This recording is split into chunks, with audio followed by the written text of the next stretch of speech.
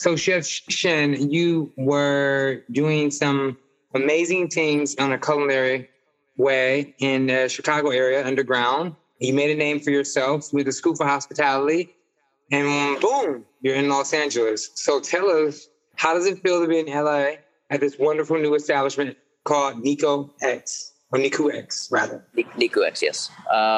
Great. Well, yeah. Speaking of, you mentioned the underground whole movement. That was a long time ago where, it was kind of humble beginnings for me. I was cooking wherever I got the opportunity to, art galleries, people's homes, basically anybody with a kitchen that allowed me to cook. That's where I would do it. And it allowed me to kind of get my name out there and eventually start my restaurant, Bon Soiree, which ended up getting a Michelin star eventually years later. And spent the majority of my career in Chicago. And, I still like Chicago a lot, but after moving to LA, I've been here about 3 months now. And I'm here in the Arts District. I really love it so far. And that and working on Niku X, which is a really cool project because it's based on the fact that we own a cattle ranch. And so we use all these wonderful Wagyu beef, which is a Japanese breed of cattle that is highly prized. And we have our own farms where they're fed a very strict Japanese diet. And we're really excited to work with products like that. And that's what I think chefs get excited about. It's why we do what we do is, we get to work with these great products that not everybody has the luxury of seeing and feeling. So that's what excites me. But yeah, after been in LA for 3 months, love it so far. I'm sure I'm going to enjoy the LA winter, which in Chicago it's pretty rough. So yeah, tremendous difference between Chicago and LA weather in the winter, especially. Yeah. So you said a lot of amazing things. One of which was the Michelin star. So for people that don't understand the Michelin star, I think the highest rating is 3 stars, and that's when you actually travel to go to a destination or go see a chef or go somewhere out of the country or make a detour to taste a dish. When you received that star, how did it make you feel? What was going on in your mind? It was a little bit unexpected at the time. We were just cooking food that we love to cook, and we were just showing, the passion that we have for the food and putting it on a plate. And it's kind of like the culmination of all of our experience in the restaurant industry and cooking all those years. And really it's a great feeling just to get recognized for a lot of hard work that you put in over the years. And what year was this in? My first one was in 2011 or 2012, something like that.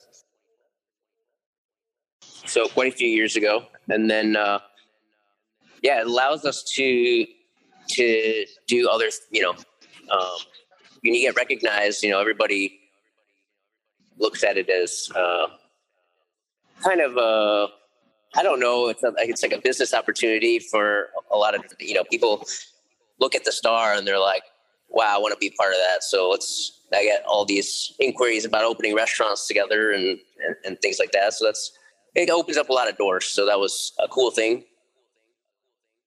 But also, it's just about the passion of the food. I think I'm glad that me being passionate about the food, that shined through and that people were able to recognize it. So I guess that's what felt like it was an accomplishment from that standpoint. And did you get this? You received this star for the actual dish or for the restaurant? Oh, for the restaurant. Yeah, but they say that they look at the food mostly, right? So they don't take too much consideration on the atmosphere, but they kind of focus in on the detail of the food. Do you remember what you cooked that night? What was prepared? Well, it's not a single night. It's the big thing with Michelin is that they recognize restaurants that have consistency. So it's not one time they visit. They visit 6 or 7 or 8 or 10 times over the course of a year to get awarded that star. They want to make sure that anybody can cook a great meal on one night, but can you do it 365 days a year? That's the really hard part about the restaurant business, right? So they're very inconspicuous about when they come in. And so we have no idea who these people are. And where was the actual venue located at the time? I'm sorry, could you repeat that? Where was this restaurant located when they visited? In Chicago, in the Logan Square neighborhood. Okay. And so Logan Square, what side of town is that on? I've been to Chicago so many times, I don't know. I can't. It's on the north side. Right, north side. So that's near that's not too far from the downtown area, kind of, right? Yeah, it's probably only about 15 minutes from downtown. Yeah, is that near the Gold Coast area? Gold Coast is like right next to downtown. Oh. So probably 10, 15-minute drive from that restaurant, Bonsoir. Yeah. So when did you know you always wanted to be a chef? When you were a kid, or? Yeah, so I grew up in a household where my dad worked for United Airlines, so we got to travel a lot. So I got first exposed to food from all the different travels. My dad used to take me out of school for weeks at a time, told the teacher, hey, he's going to learn more with me than he is with you. So he'd take me out of school, and we just learn about different cultures. So I traveled all over Europe, all over Asia. And that's really where I first got exposed to food at a young age, just experiencing so many different cultures in the food there. And my dad was really big into cooking food at home and trying to replicate recipes from his travels. And so that's really where I first got interested in it. Also, my mother is Japanese. So anybody that's in a Japanese family will tell you that the food is such a big part of the culture in Japan that it's like imperative to be a good cook if you're Japanese. So my mom was always cooking Japanese food, and my dad was always cooking food from all these other different cultures. So I got exposed to a lot of different things at a young age. So I think that's what really got me interested in it. Was your dad a chef as well, or was this something he knew how to do well? No, he was a home chef, like it was a hobby of his, but he not professionally. He worked for the airlines, and he was a part of the training department. So he built like training programs and things like that. So he got to do a lot of traveling. And what kind of things did your dad do? Did he marinate? Did he use a lot of seasonings? Oh yeah. All about spices, seasoning, marinating, just picking up different techniques and flavors from local people. And he spoke 5 languages as well, so he could communicate very well and kind of learn the culture. What languages did he speak? He spoke Spanish, Italian, English, Japanese, and Nepali. Ooh. And can you speak any of those languages? You probably speak 10 of them, right? No. I only speak Japanese and English, so only 2 for me. But Liga, who's not here, she actually speaks 5 languages. She was supposed to be on this call, but she speaks a bunch of languages. Right. So, wow.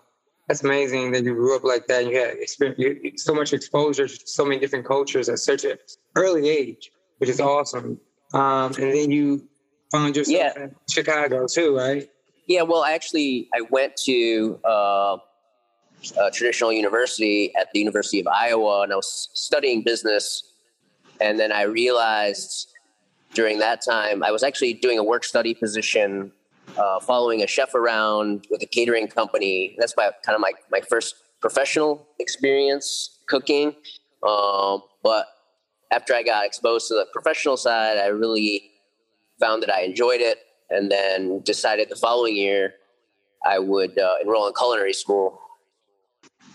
So when you were doing the cake, it's so interesting when you say that, because I started out working at a deli in a mall, and at first I was like, "Why am I working here? I'm only 14 years old." But somebody wrote a letter, and nonetheless, I learned how to marinate and chop up things. I don't think I was supposed to be doing half of that stuff, but it was so cool that I got exposure to like chopping onions and just using garlic powder and soy sauce and just treating that burger, making that patty juicy for the deli. Did you learn anything? Because for me, I mean, I feel like that was the start of my little culinary, my hobby, so to speak. What were some of the? I think my video's working now. Can you see me? Oh yeah, I see you. Yeah, how you doing? Good. Okay. See you All right. Yeah, I mean, I think what I really loved about it was like the fast pace of it all, and the pressure. You know, when I first got into the professional kitchen, we were doing weddings and events, and we'd prepare all the meals, and then we got there and we had to plate meals for like 250 people, and it was like a really fast kind of pace that kind of drew me into it. And it was interesting to me. I could cook that in such a small amount of time, and so that's the operation of the restaurant. I think that's the trick, is right, being able to cook at home is much different than cooking in a restaurant. Feeding as many people as you need to feed, getting the timing right, getting all the cooking and the preparations correct. It's a lot of challenge. And so there's a lot of things that need to be coordinated together to get the experience right. And it's not just the food, right? The food is one aspect of a restaurant, and then there's the service aspect, there's the atmosphere. There's so many little details and different things that go into running a successful restaurant, which is what I later found in my career is that I like the challenge of it. I mean, you could have all those things right. You could have the food, the atmosphere, and the service all clicking really well, but you might not have marketing, right? And then you don't have people coming through the door. So, or maybe you're not in a very good location, or there's just a whole number of things that make up the composition of the restaurant for its success that is intriguing. And there's really, I found no formula to make that a success. You could have, not every restaurant has everything, but they can still succeed. You might have a really touristy destination that's in the best location, but their food's not that great, but they'll be packed every day, right? Or you could have the opposite, where the food's the best, but you're not in the great location and the people just aren't coming through the door, or something else might not be right. So that's the interesting part about the restaurant business that I find fascinating. And it takes so many different skill sets.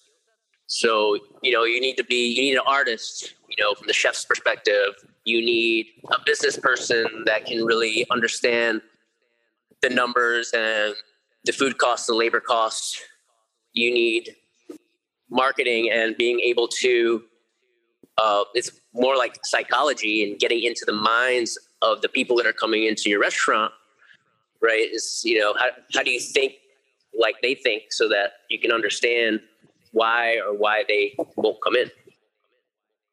So those are the things that I think about every day as a restaurateur is, how do we get as many of those details right so that we have the best chance to succeed? So. Yeah, like you said, sometimes, to know your demographic is very important. And if you don't know your demographic, at least to try to understand or have a strong understanding of who you're serving and why you're serving them and why do they want to attend your restaurant. And I think a lot of people drop that ball, especially in the food and beverage industry. The pairing has to be, in my opinion, great as well. And speaking of pairing, you mentioned you guys are doing this Wagyu cattle ranch, which is a Japanese cow. Can you tell us a little bit about the cow's diet? Because I know those cows have a particular diet. Yeah. So it's pretty interesting because we just visited the farm a couple months ago. It's quite an experience. So what they do early in their life is they kind of graze on the natural pastures, and they do that for several months, and to kind of strengthen their stomach on the grass, and before they move into a feeding lot where they have a very strict, controlled Japanese diet, which consists of several different ingredients and grains. So part of our diet is what we got going in our cows right now is rice straw, almond hulls, barley, and alfalfa sprouts. So there's a kind of a few different ingredients that consist of the Japanese diet. But what's interesting is they still feed them the grass, but they wean them off of the grass until later in life they serve them more grains. And that is because they are more developed to digest the grains later in life, as they build up the rice straw actually in the diet kind of conditions them to be able to handle these grains. And the grains is what makes the marbling in the meat, is what makes it so desirable. So when you see a high grade Wagyu beef from Japan and you look at that piece of meat, it's almost not red. It's like a pink color because there's so much marbling and fat interlaid inside of that meat as opposed to the outside. So the goal is to get that marbling and the fat in the intramuscular parts of the beef, as opposed to just a fat cap layer on top where you're just going to cut that off and the flavor doesn't really melt into the beef. So that's what's really special about the Wagyu cattle, is that they're these black cows that are very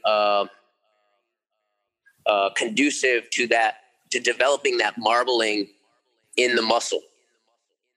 And so when you put that piece of meat on a grill or you cook it, all that fat that's inside that meat is melting, and that's where that flavor is. That's where that prized flavor comes from. So, thanks for breaking that down, because I've had Wagyu and I'm like, ooh, it's so good, but at the same time, it's like I knew they fed them differently and they had like a special diet, and they probably went to Equinox. I don't know, but yeah.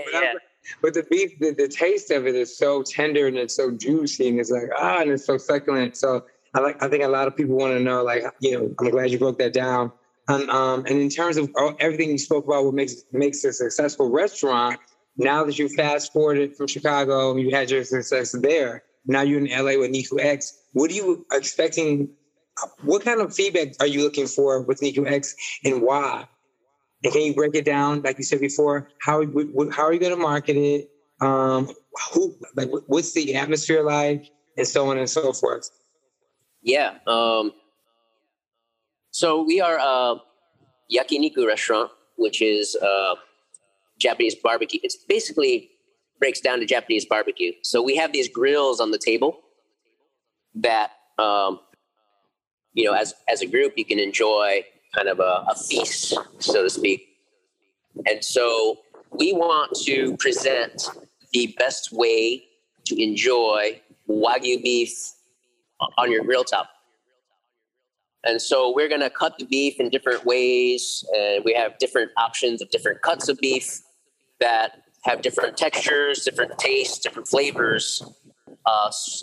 And then there's a creative aspect as well. Using my culinary background, is the side dishes and the sauces that go along with it. So we'll have several different sauces and accompaniments, pickles, flavored salts, things of that nature, all to be accompanied with the different cuts of beef.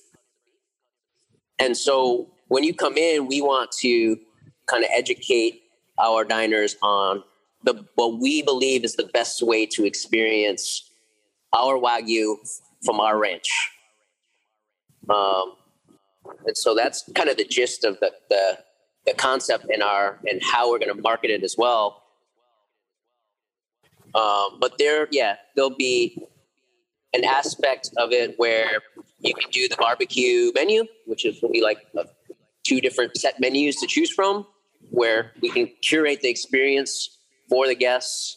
Because I think for me, when I go to a restaurant, I don't like to make a lot of decisions. And so if more of the decisions can be made for the guests and curated for the guest experience, I think that's the route that we want to take.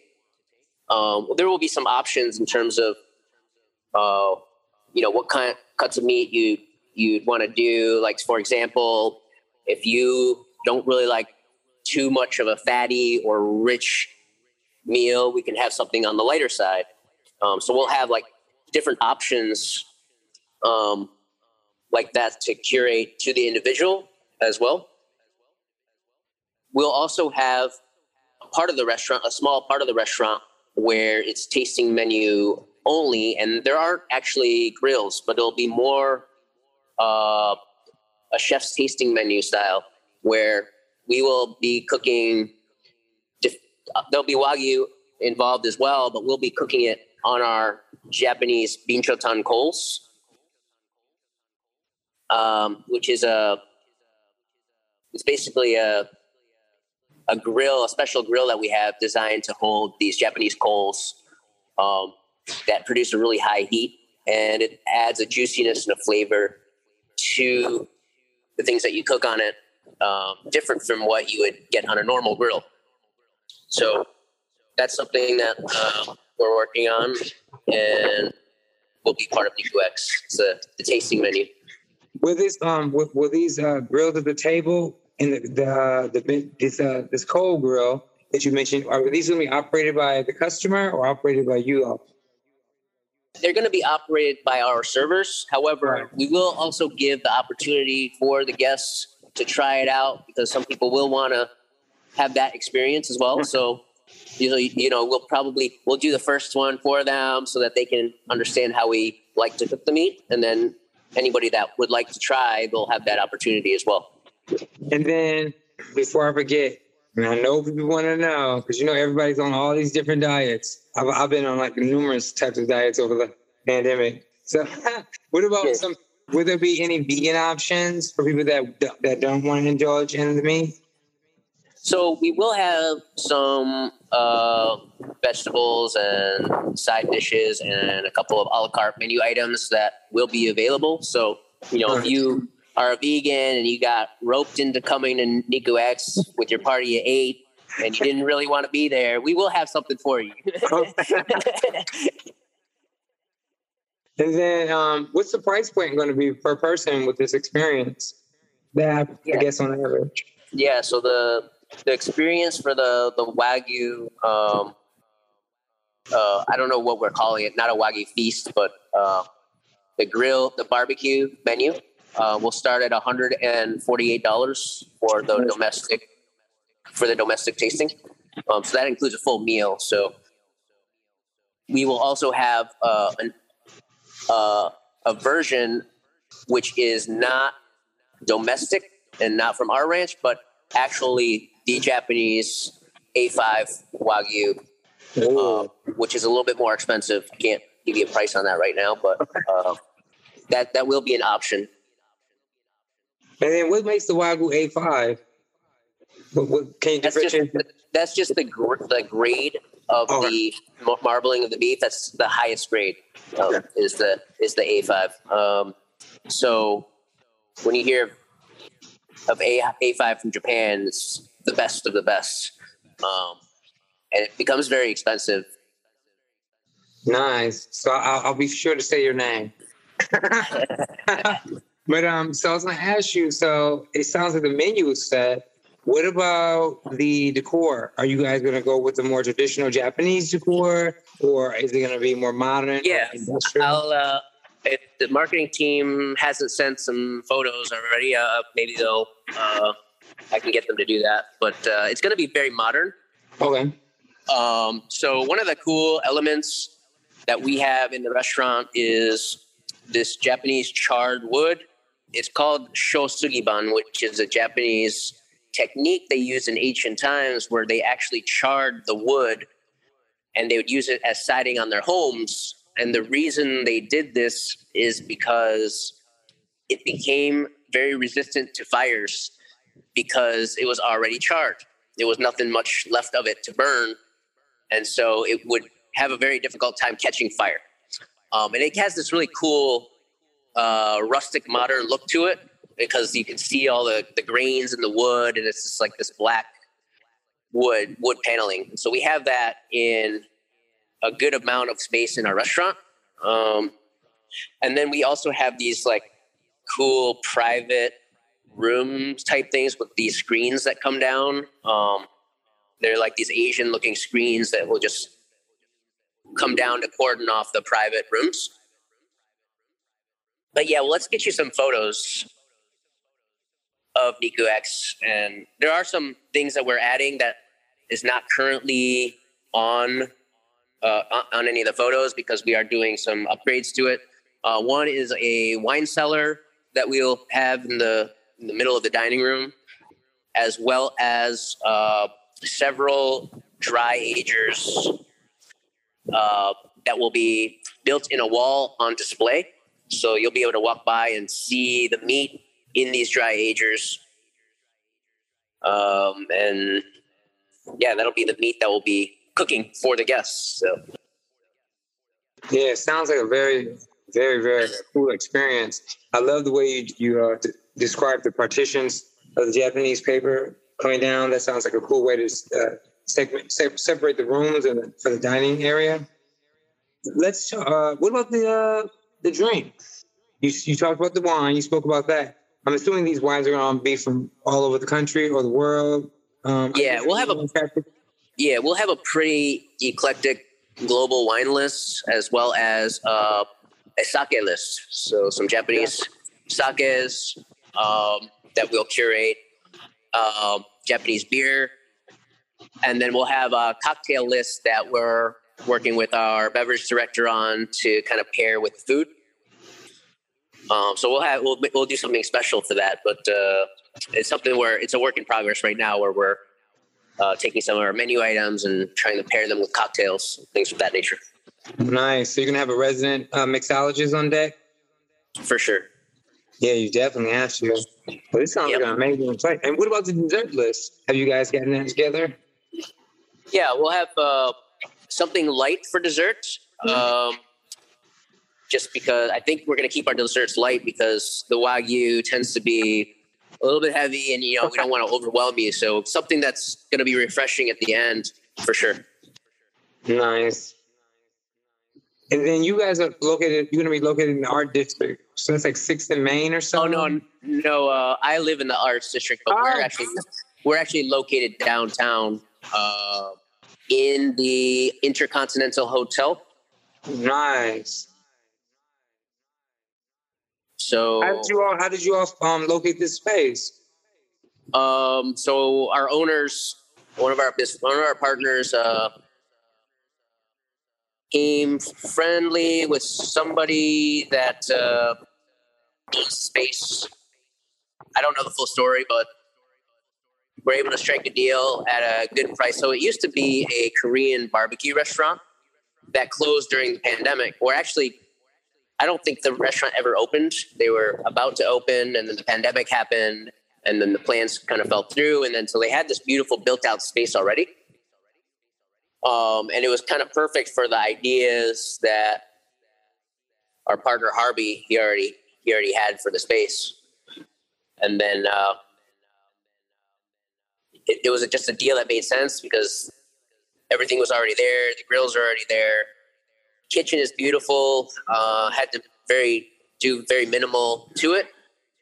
So we just kind of put our own touches on it, like the dry agers, the wine cooler. We're doing some stuff with the wall behind the back bar. We're going to be kind of putting our own touches on it. But what level were you at? What level of the hotel were you in? So the actual restaurant is on the second level, but you can see it from the ground level. So like as you're approaching the entrance of the hotel, it's a big restaurant right on the left-hand side. And you just walk up one flight of stairs and that's where it is. Nice. So I'm sure you're excited about this whole process. Is there anything else you wanted to add about your transition from Chicago to LA, or what are you looking forward to, or just anything else you're working on above this project? I mean, the one thing I will say about what I'm excited about for LA is the amount of great produce, even seafood, right? Because we're close to the ocean. So it's like, there's a lot more that I have here to work with than I did in Chicago. So like, that's something that I'm really excited about as a chef and looking forward to. Yeah. Wow. Yeah. I mean, you right now. Like, I love Chicago's scene. It's very heavy pasta. Love the upside down pizzas. I think they're great. Yeah. But like you said, sometimes you want some seafood, and having it flown in, you already know it's not as fresh as it could be. Yeah. That way you have to overcompensate with butter and bread, and more butter and bread and garlic. Yeah. It sounds like an amazing. It's gonna be an amazing establishment, and I'm looking forward to seeing it. I'm sure the team is as well. Is there anything you would, say to someone who's aspiring to be a chef, starting their own restaurant, going through your whole motions that you did? Is there any words of encouragement or advice you can offer them? I think the biggest thing that I could say for aspiring chef is just make sure passion is strong, because it's an industry that's very difficult to be in. There's a lot of, not only difficult as a business, right, because a lot of restaurants fail, but physically and mentally demanding. You're on your feet all day as a chef. You are working a lot of times holidays, night. Obviously, you're working weekends, right? So, like, there's a lot of sacrifices that you're going to need to put in as a young chef. And in order to make sure that that's worthwhile, you have to be 100% passionate about what you do. So that's the only real advice I would say. Yeah, a lot of people don't understand the operations level of working in a restaurant, even a small restaurant. But your restaurant, I mean, that sounds like you guys gonna have your hands full. And speaking of which, before I go, I wanted to just ask you. I was just in LA this past weekend, and I was just kind of like torn to pieces a little bit because I was taking a walk down the street from Santa Monica downtown to downtown Culver City, where we have a live workspace over there as well. I was just a little bit torn because I just saw so many like homeless people and so many people have been affected by the pandemic. And with your restaurant being so top notch and upscale, are you guys going to be doing anything to help the people that have been affected most in your surrounding area? Yes, that's the plan. That's definitely in our plans. We want to do something to give back to the community. Our immediate area has been, in downtown has been affected quite a bit. And it's something that I noticed right away when I moved to LA is the amount, it's a problem, and it's not an easy problem to solve, right?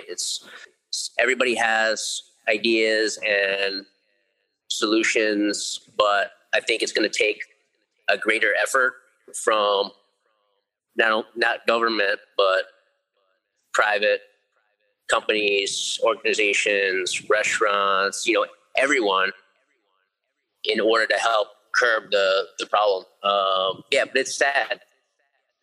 My journey from the Arts District to the restaurant is a drive through Skid Row. So I see it every day.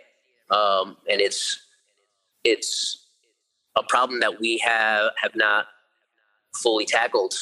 But I'm very down to be part of the solution, and we'll do what we can.